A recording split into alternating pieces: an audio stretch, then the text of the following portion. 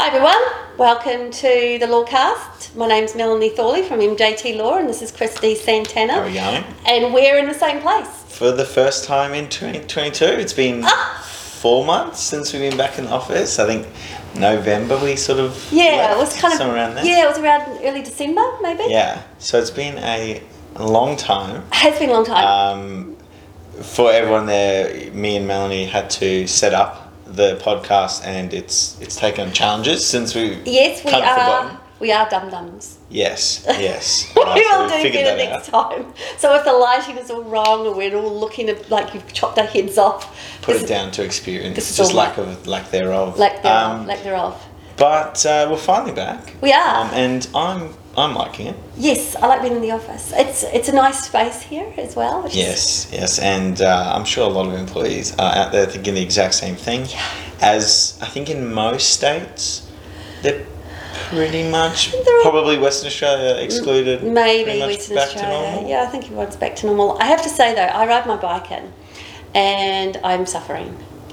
Right, the pain's 3 months out and I haven't. And for those of you who don't know, I actually broke a number of bones in my body. yeah, it wasn't just the working from home that did it. No, I broke a pile of bones, which meant I was out of action for at least 8 weeks. And so I'm suffering. Did you film it? Did I film my accident? Yeah. I did not, although now that I think about it. Yeah, I don't have any footage of it. It would have been horrendous though, because what had happened, for those who are watching and listening, is I had eBay, which is my older dog, in the backpack, and I had Seymour, which is the puppy, in this front carrier. And at the time I had the front carrier basically attached to the part of my bike that turns. So in my wisdom, I changed harnesses and it was a little looser, and Seymour was able to kind of partially jump out, so I grabbed him and the bike turned and went straight into my ribs, which was how I broke my ribs. And by catching the dog, my arm hit the ground. Yep. Which is how I broke my elbow. Yep. And because I had one hand here and one hand here, I had nothing stopping me from hitting the ground. Yeah. So I had eBay on my back, slamming my face into the ground, which is how I broke my nose. Right. But where's the bike in all of this? It's just like flung off? No, it's just on the ground next to me. The bike was fine, by the way. Oh, really? The dogs were fine. Like, there was not even a scratch. The safety bag, essentially. When I went to the doctor said there are an awful lot of injuries with people not stepping on their dog, or falling down the stairs, tripping over the dog, or they're carrying a kid and they fall over and they've saved the kid and somehow really damaged themselves. And I suppose it shows your priorities, Yeah, really amazing. But we are now back. We are back. Running. But in this week, I've sort of decided we're going to do a continuation of a theme. Maybe we should start a bit of a segment. Is this about galah? It's in the same crackers? segment. So we first had Crackers the galah. We had the unfair dismissal for sending 76 text messages in the space I really liked that of 5 hours, which I think we worked out to basically mean they're on their phone constantly, every 3 or 4 minutes. Taking into account how long it takes to read and text. I really like that one because the person actually filed an unfair dismissal. She got all the way through to a hearing, and then the commission said, no, you can't do that. So in the continuation of what I'm calling Chris's Commission's Crazies, yes, the Triple C. I like that. We have the case of Singh and I believe it's Vincent's Logistics Proprietary Limited. Out of time application. Out of time application. 1 day out of time. Ooh. And he was successful. Okay. Which for everyone out there is fairly rare. It's not unheard of, but it's rare. It's it's harder than not. So what had happened was he goes to his boss. So no, sorry, I'll go back a step. He had been working for the organisation for quite some time, for the owner being an older gentleman. Okay, here we go. The son comes involved and becomes essentially his boss. Right. Like, at least on a day-to-day level. They don't get along. Right, okay. They really, really don't get along. I suspect it may have been kind of a change management kind of issue. Okay. This is actually often quite the case, though, for those who are watching and listening. When there is a change of guard, there's often an awful lot of conflict, and that change of guard could be dad letting son take over the business. It could be a new CEO. Yep. It could be just a new manager who's got new ideas. It could just be someone horrendous who comes in, decides he's going to fire everyone and employ the people they like. Yep. But that is really common. So they've had this kind of transition. They're not getting along. The employee goes to, I'm just going to call it the son. Goes to the son and says... Goes to Junior. Junior. Yeah. Employer Junior. And goes, I'm resigning. Took enough. I'm out. I'm had enough. It didn't appear to have any animosity in the way. Right, he didn't go, screw you. Yeah, it wasn't the big two-finger salute, throwing books around type of resignation. But he says, I'll do my 4 weeks' notice. Oh, I'll work it out. The son loses it. Oh, I like it. Really, really loses it. Of course he does. What he decides to do is punch the employee, pushes him to the ground, gets better, pushes him to the ground, proceeds to run to the door, and I can only assume this is an internal room of some description, proceeds to lock the door, essentially imprisoning the employee. Oh, yeah? And says to him, you're not allowed out until the police come. Okay. Because he was of the view that the resignation was unlawful, such that the police would become involved. He did call the police, and they did attend. I suspect it was not at all because he was resigning. The resignation. I suspect it was the imprisonment. And they eventually come and the guy's allowed out. And the employee then goes to the dad.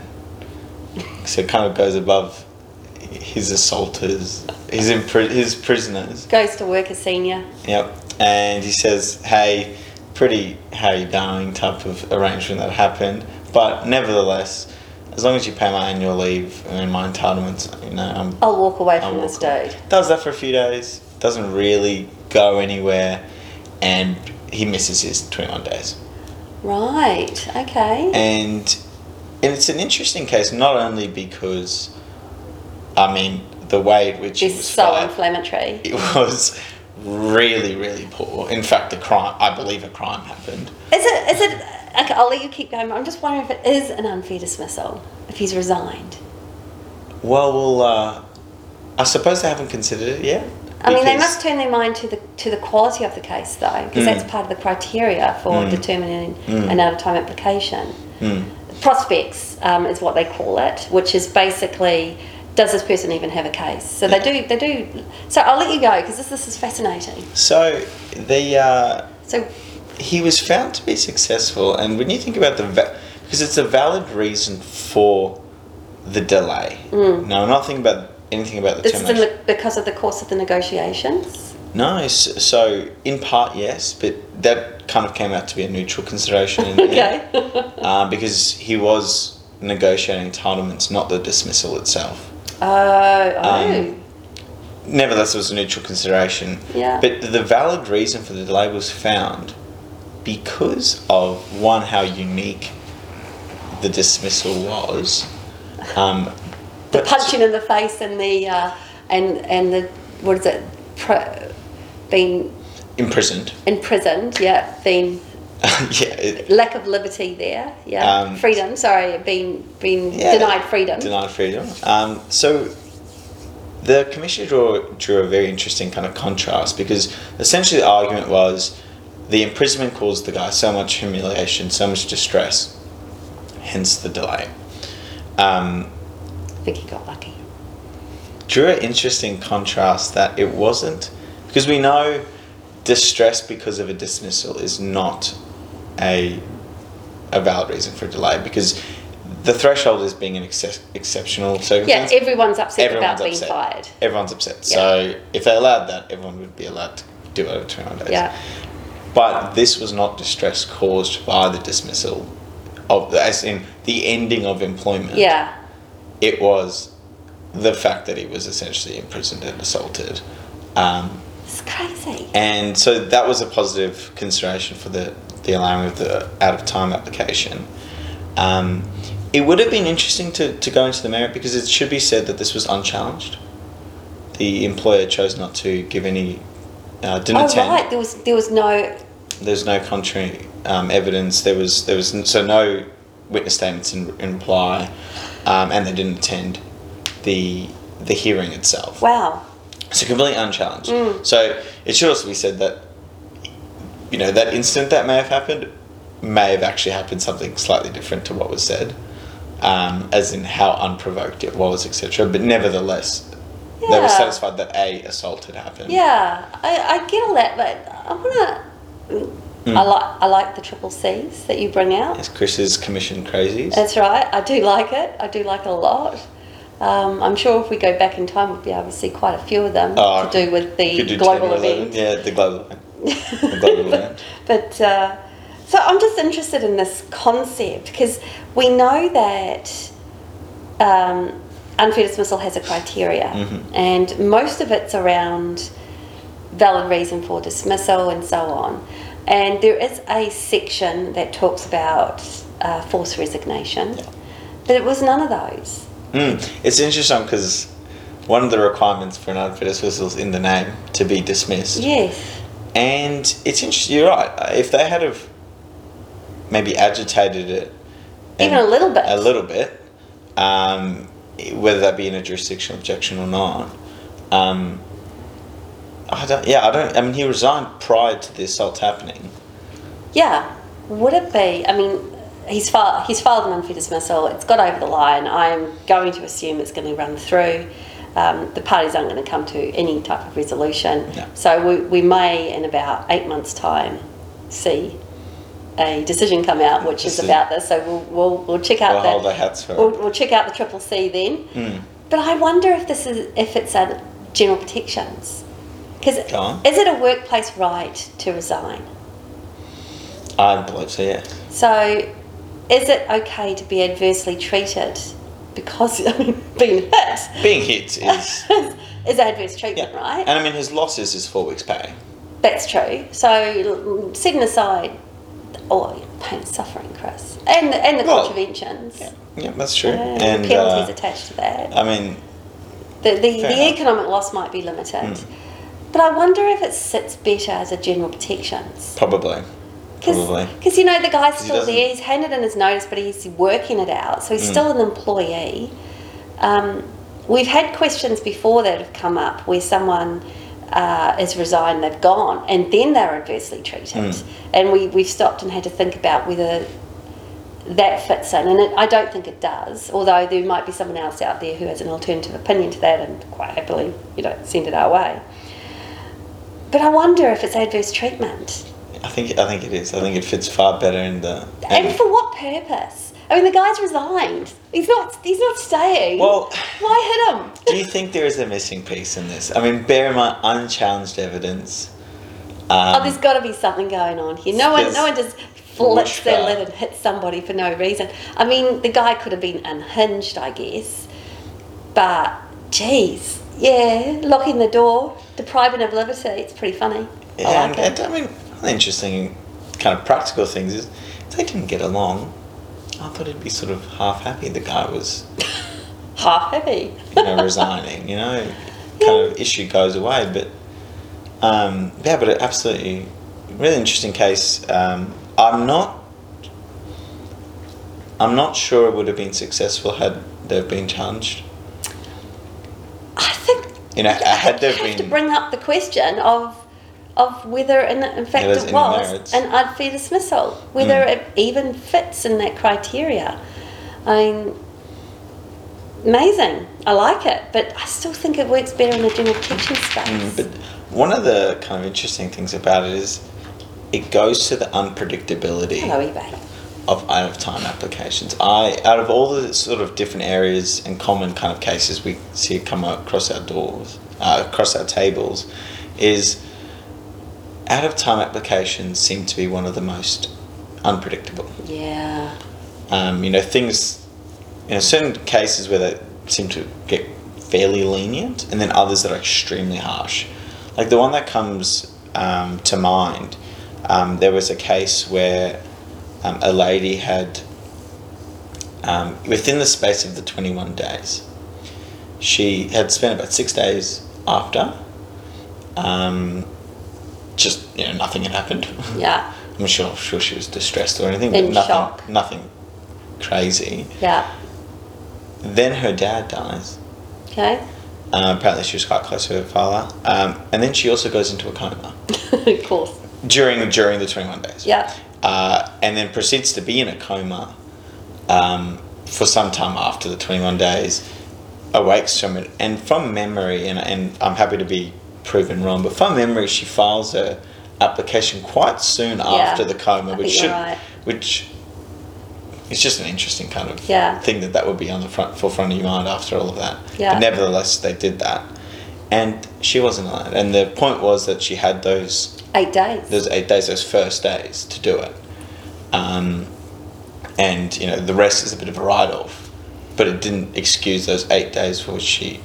This is the same sort of thing where there've been applications when someone's gone on holiday and had accidents and been in hospital, or they got caught up in the Indonesian tsunami. Yeah, all sorts of crazy stuff. And still not over the line because they could have filed before it happened. Because it's although they may have had a valid reason for a period of it, and in this case it would have been, the other days other than the 8. Sure, father dying and the and the 13 coma, other days or whatever it is. the coma are certainly exceptional circumstances, but they didn't explain the entire 21 days. It did not explain the entire, and this is the tricky thing when we talk to clients about out-of-time applications. We know we need to justify every day it's late. And it's difficult. And the why. And it is really, really hard. Really, really, really hard. For those who don't know out there, 21 days, it's from the last day of work. So whether you're in negotiations with your employer during that time or whatever's going on, the Commission are not very sympathetic. And one of the reasons, I suppose, the public policy reasons behind it is 21 days is certainly short, but employers ought to be given the opportunity to essentially move on and make business decisions post-employment. Especially in circumstances where it's not very difficult to file. It's not a massive thing, and there isn't any requirements as to what the quality of the application needs to be. It can be rubbish. There's absolutely no qualification. So there's nothing stopping you from doing something really last minute and just getting it over the line. You can always provide more details. Something really rubbish in. You actually don't even put any words in it. You can put something super rubbish just to put a placeholder and get it over the line. Particularize later. You can even call. That's true, and get it done over the telephone. Which is one of the common ones you see all the time is, I don't have an internet.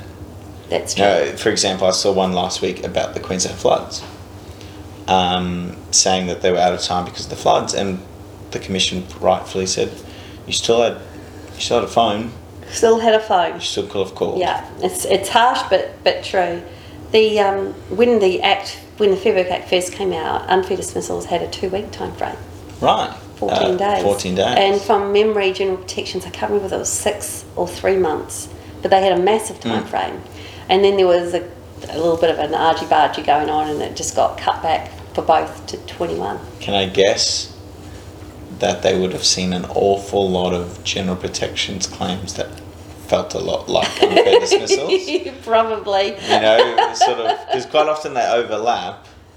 But if you're out of time, you're probably better off trying to frame an unfair dismissal to look a bit more like a general protections. Well, it's really interesting because I often tell people that almost every general protections matter, which is general protections, for those who don't know, it's when you're adversely treated for exercising a workplace right or making a complaint or inquiry about the job. Oh, I'm sorry, are you tired?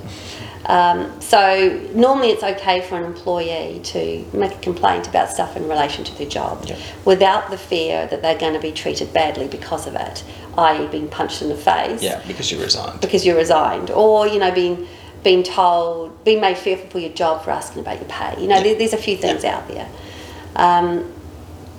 But almost always, if it's a termination, you can frame the general protections as an unfair dismissal. Yeah. Almost always. Almost like all general protections are unfair dismissals. But not all unfair dismissals are general protections. Because that's right. You have to think if one of the criteria for an unfair dismissal is that there was essentially no valid reason, you can't imagine any breach of general protections is ever going to also be a valid reason. Yeah, it's a really interesting one, isn't it? To fire someone because they want to take sick leave, for example. The thing is, though, guys, you are what we call statutory barred from filing both at the same time. You must choose. The Act doesn't allow you to file both applications and have them both running. So, yeah, it's kind of interesting. And I, in fear of poo-pooing the system a bit too much, I find it a little bit harsh, given how many unrepresented how hard it is to get it right. To determine the difference. General protections are quite, they're quite tricky. To be fair, you can't have it both ways, Mr. D. Santana. We complain that there are too many applications to begin with because there's no gatekeeper. Allowing people to do two at the same time is just going to double the trouble, surely. That is true. There's no real right or wrong answer here. And I suppose in many respects it's not that different to many different parts of law. Law is tricky. Law is tricky. I'm not sure. They already provide so much support and so much help for applicants out there. How much more can really be done. I'm going to segue into something else, which is not a very good segue, so I will practice that, everyone. There are changes to the superannuation coming up. Very big. I actually think a very big change. It was huge changes. Rather not publicised in the scheme of things. I kind of didn't. I wasn't really watching this. I mean, I know that I work in employment law and I should be watching everything, but the trouble is, people, there is so much going on out there all the time. Yeah. I get the alerts when a bill comes out and that happens, and I kind of keep an eye on it, but sometimes these bills will last 7 or 8 years. They'll go through 2 different terms of political parties, and you just wonder what's going on. And then before you know it, you just get a ping, and it's happened. 2 months' time, it's changing. Yeah, and this one is about the threshold. So anybody out there who is essentially a low-income worker who would normally have qualified for superannuation, but for the fact they earn less than $450 in a month, will now qualify for superannuation. Yeah. So they will, pending their contract, essentially be earning 10% more than they were That's true. Yes, yesterday. True. It's huge. It's all these 18-year-olds out there who are working only a couple of hours every week, not earning very much money at all, and all of a sudden, they're going to get to contribute to the super funds. I can see this becoming a massive problem for employers. I don't know. There must be an awful lot of employers out there who have a lot of transient staff, and and they wouldn't have stayed for $450, but all of a sudden you're going to end up having to take details or at least put it in a holding fund, because if you don't provide a superannuation account, your employer is legally obliged to basically open one for you and start stuffing money into it. So anybody out there who's thought that they may have worked and got paid and didn't get super, it's probably in some rando fund. Well, this is one of the biggest issues and the inefficiencies is people having multiple different accounts and all the different fees and admin and interest problems that come with that. But do they still, as far as you're aware, have the age threshold? There are lots. That might kind of cover most people. There's a fair amount of thresholds there. There is an age threshold. There's also there's a bunch of them about overseas workers and stuff like that. There's a pile of thresholds there, but the one, for example, I had a admin assistant who used to work like 4 hours a week, and she never earned $450 a month. So we never paid super. Now she would be qualified to get super. And the reasons behind this, do you think? Why now? And why did we have it in the first place? I think the $450 in the first place is because the admin to do with super is actually quite extensive.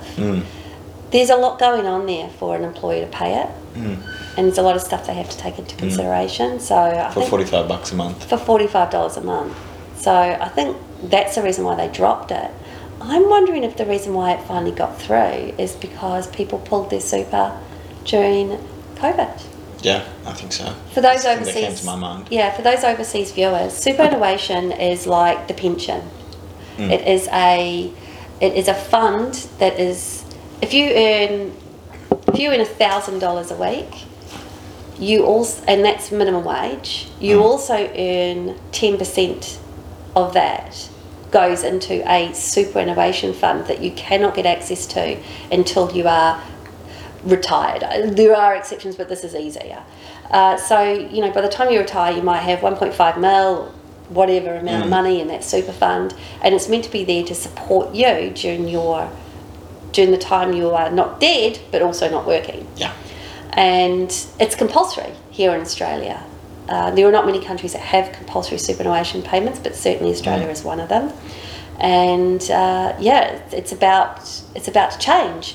Yeah, and in more ways than one, we know that they haven't frozen the increases just yet. No, they haven't. My bet was still on 10.5, so we'll do another jump.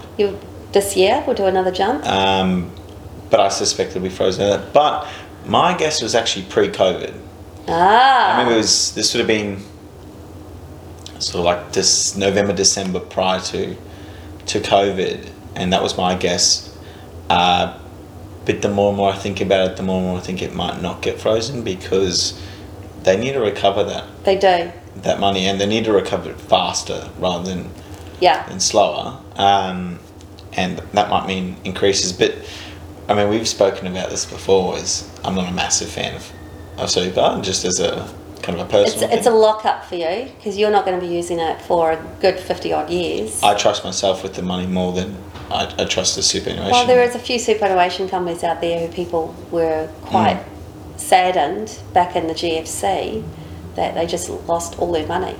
So I can see why that could be a problem. But I get it from a public policy reason. Yeah. On the most part, it'll be handled fairly sensibly, and they might get a moderate return, such that the government doesn't have to pay for everyone's pension come.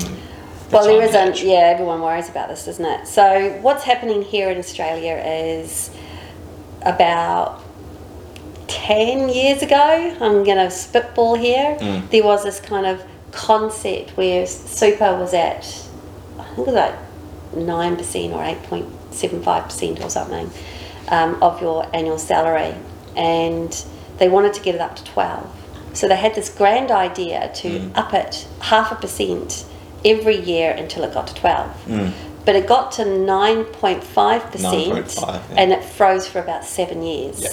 And that went through 2 political terms, and then it got unfrozen. I believe it got unfrozen because of COVID, essentially. Yeah. And we don't know yet. It's not going to be frozen again because the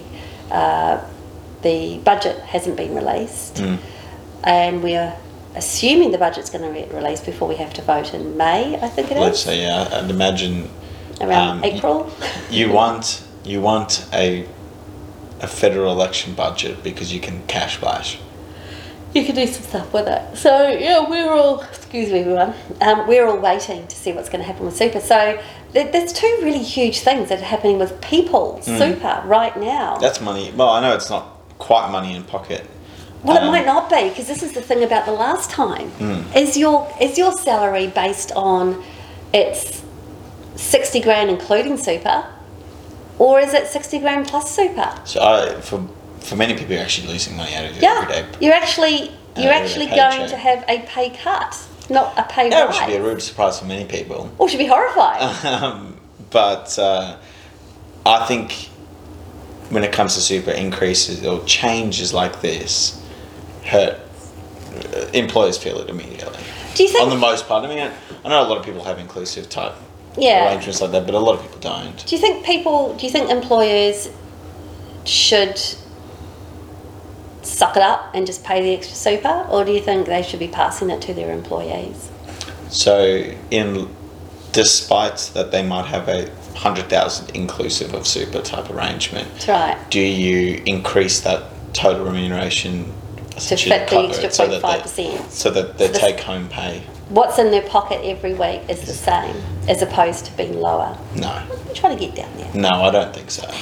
So because So you don't think employers should pay for that extra money? Well, I mean, you can if you want to. Chris is of the view that employers shouldn't have to bear the cost of extra super. I think Chris is going to get 600,000 emails of hate mail from employees. Probably. But, you know, I'll stand to be... I'm not going to shy away from a controversial opinion. As an employer, I am thoroughly on board on that and think that's a brilliant idea, but I can understand if someone's living paycheck to paycheck, having less money in their pay might be really tricky. Yeah, but I sort of think their anger is misplaced. We're not talking about minimum wage employees because they get super on top. Yeah. So that's the thing. We're not actually monsters.